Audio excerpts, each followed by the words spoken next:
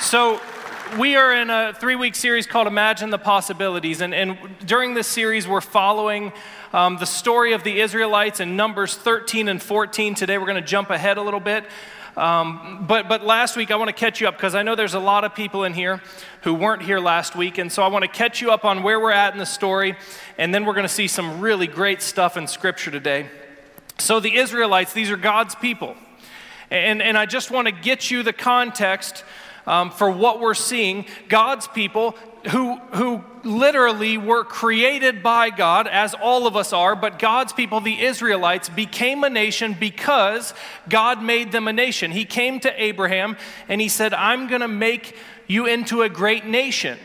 And so the Israelites are that nation.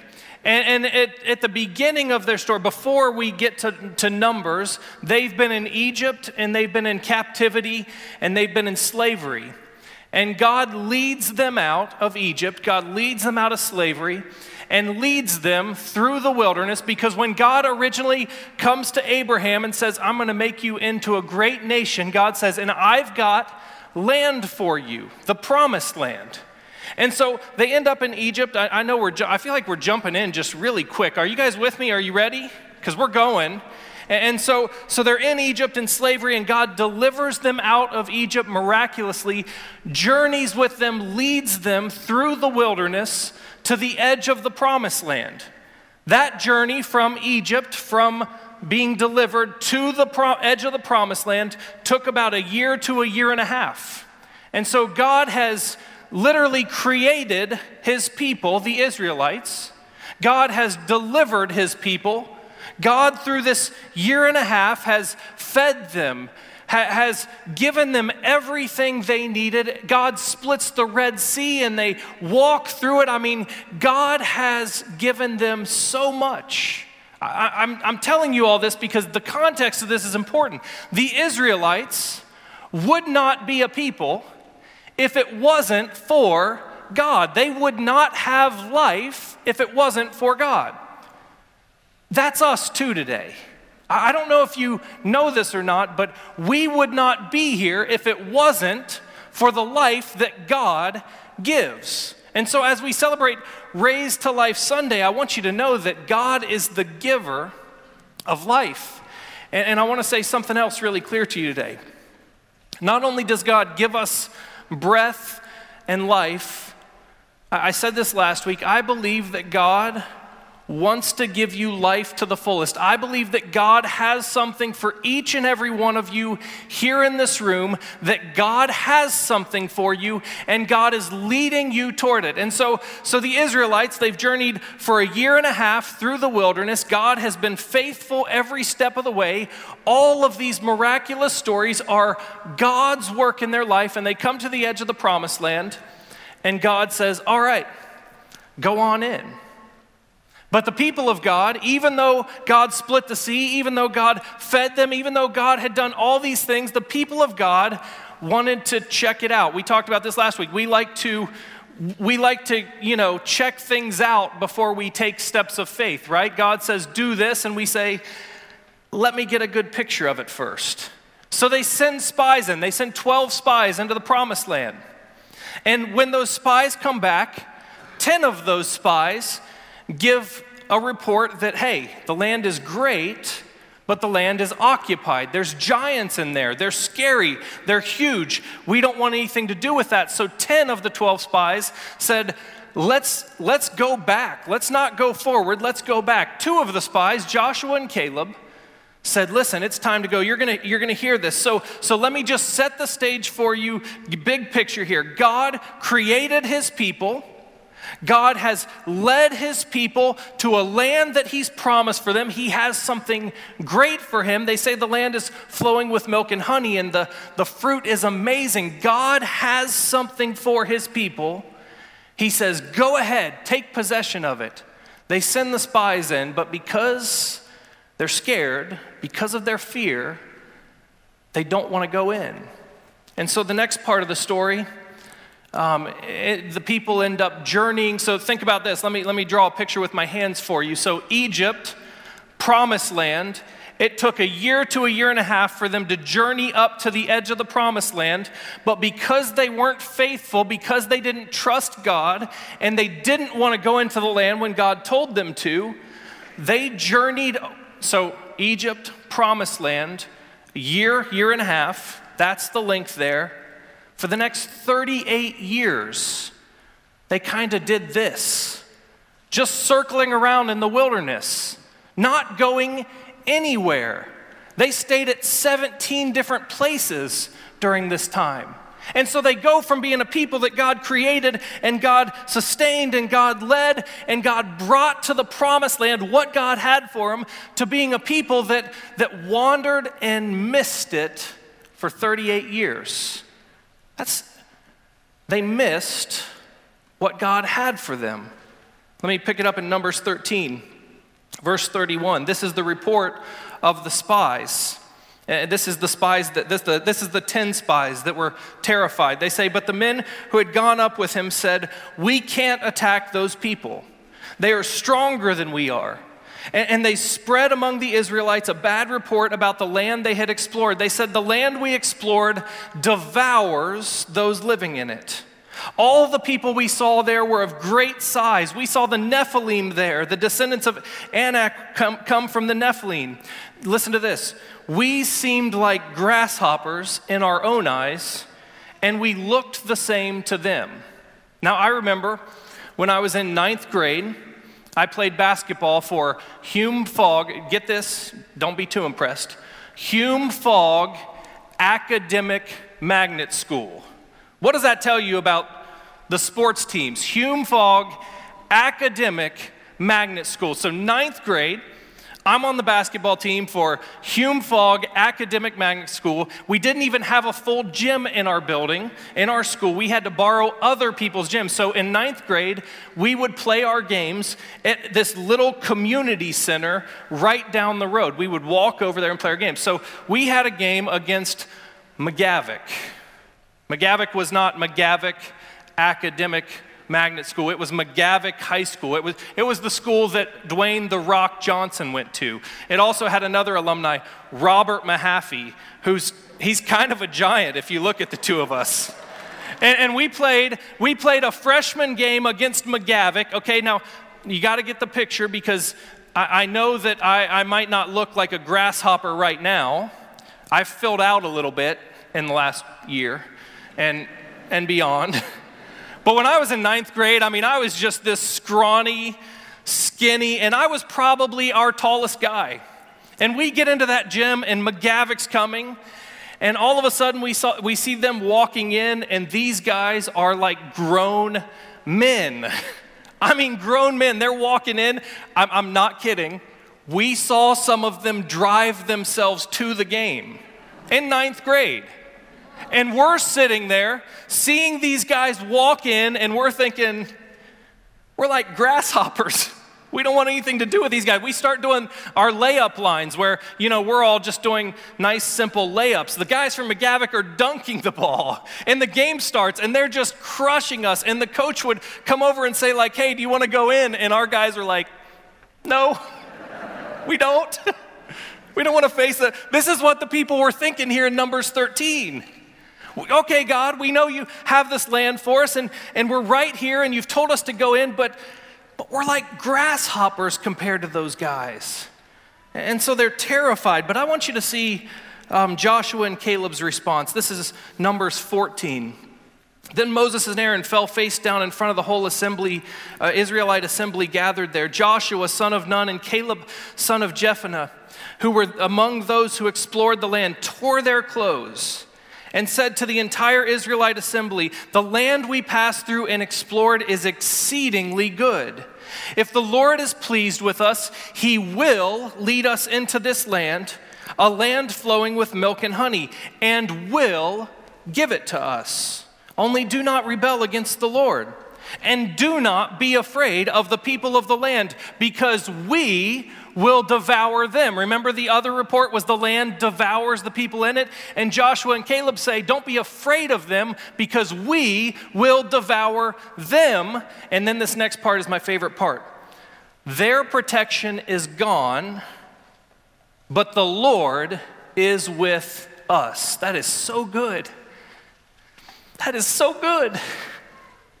There's giants. Not only are there giants, they're in fortified cities. And 10 of the spies come back and say, no way, we're just grasshoppers. But Joshua and Caleb say, if the Lord says it, the Lord will do it. And so the Lord will lead us, and we will devour those giants because they have no protection. Sure, they got walls. Sure, they're huge.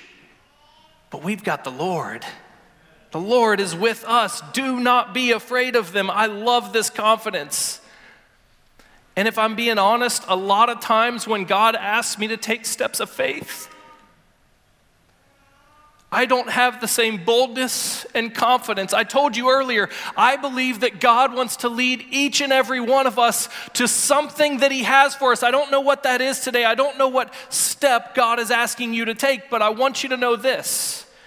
Yes, there will be giants in the way. Yes, there will be barriers. They've got no protection.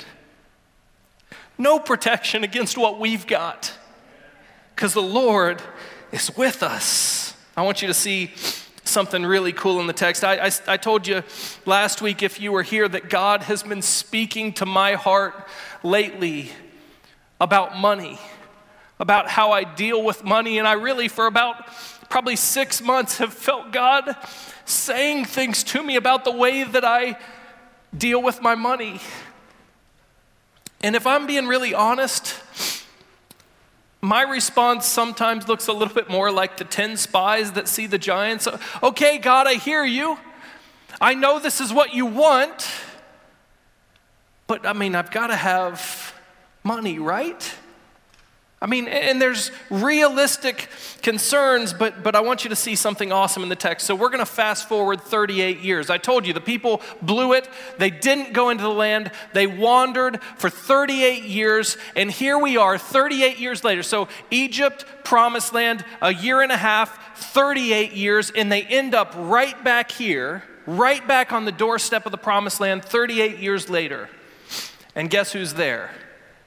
Joshua and Caleb, who had confidence and faith and trust in the Lord. And the other people for 38 years wandered, and because they didn't trust the Lord, they never did walk into the promise that God had for them, and they died in the wilderness. So Joshua and Caleb are here 38 years later, and they send spies in. This is so good. This is so good. They send spies into the land again. So 38 years, they send spies in. Guess how many spies they send in this time? First time it was 12, right? 10 bad, 2 good. How many are they sending the second time? They sent 2. Why even mess with the 10, right? Let's just send 2.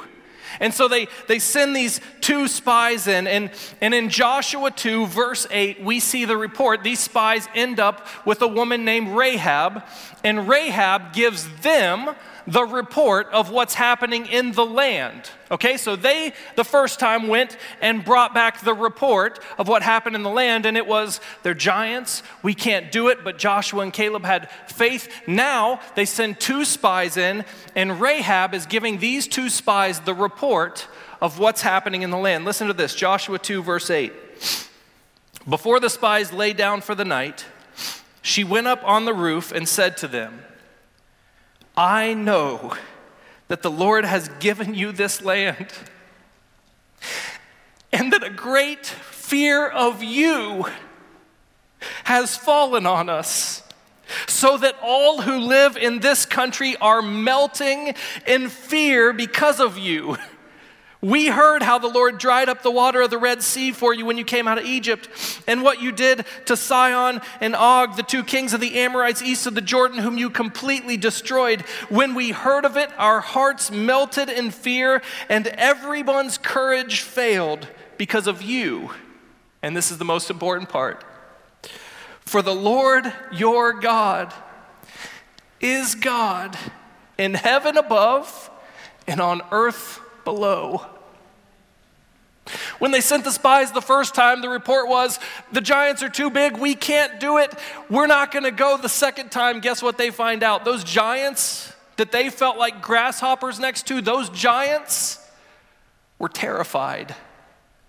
They were terrified not because of the grasshoppers, but because of the God that leads them, the God that parts the seas, the God that delivers them. I want to tell you something really important today. If God is calling you to take a step of faith, I don't know what that is. Maybe today we're going to celebrate baptism, and maybe that's baptism for you. Maybe it's even before that. Maybe it's accepting Christ as your Savior. Maybe God is dealing with your heart, dealing with finances or your career or whatever it is. If God is calling you to step forward, it's easy to look and see giants and be in fear. But I want to tell you today that the things that we fear are terrified of our God. And there is no reason to fear. Let me tell you how this works. I told you, God's been working on my heart for about 6 months as far as money, right? And about a month and a half ago, I've been praying. God's been speaking to me, and I've been saying, God, I just got to check it out. And a month and a half ago, I shared with you that somebody in 6 minutes stole thousands of dollars out of my bank account. Let me ask you a question. I didn't see it at the time, but I see it now. What do you think's going on there? Let me tell you what's going on. God has something for me. God's calling me to take a step of faith. And the enemy is terrified. The enemy is terrified of what God can do if his people are obedient. So what happened a month and a half ago is the enemy is working so hard to keep me from being faithful. Because they're terrified. But God is good. God is faithful. God is greater. And yes, we are grasshoppers. We're tiny. We don't have that power, but we are called and loved, and we serve a God that delivers. And the enemy is terrified. Today, we're going to baptize 18 people, and the gates of hell are going to shake because God is greater. The greatest weapon we have is not our own power, it's the presence of God in us. So this is how it works. God is faithful, God creates us, God gives us life, God leads us, and God calls us to take steps of faith. If we're willing to step forward in faith, God works. I want to share with you a couple other incredible stories. You might remember around Christmas time, there's a man in our church, Scott Mishler. How many of you just love Scott Mishler? He's the best. More of you should love Scott Mishler. You just don't know him. If you knew him, you'd love him. At Christmas time, Scott Mishler is called by God to pastor. He's pastored several churches, but God has been, the enemy has been working overtime in his life, and several months before Christmas, Scott Mishler was diagnosed with stage 3 cancer. And you might remember at Christmas time that we took an offering for Scott. There are giants there, stage 3 cancer, the things he's dealing with. You know what Scott Mishler is doing right now? He's preaching the word of God at Morrow Church of the Nazarene, where he's been called to be their pastor. God is faithful. God's been working in my life in another way, not just money, but I'm going to be really honest with you. I always struggled sharing my faith. I always did. I grew up in the church. Most of my friends were in the church, and I struggled sharing my faith. But over the last year, God has been working on me, and I've been praying, God, give me opportunities to share my faith. And about 6 months ago, God gave me a simple opportunity to share my faith. And this morning in first service, a guy was standing right over here that accepted Christ as his Lord and Savior because God is faithful. God is good. And God wants to lead us from death to life. God wants you to have life to the fullest. I don't know what God's speaking into your heart. I don't know what God's challenging you with today, but I know this, whatever it is, it's life. If you will be faithful and you will take the step of faith, God will give you life to the fullest. Doesn't matter the giants. Doesn't matter the fortified walls. Doesn't matter what we face. If we trust God and take steps of faith, He is faithful.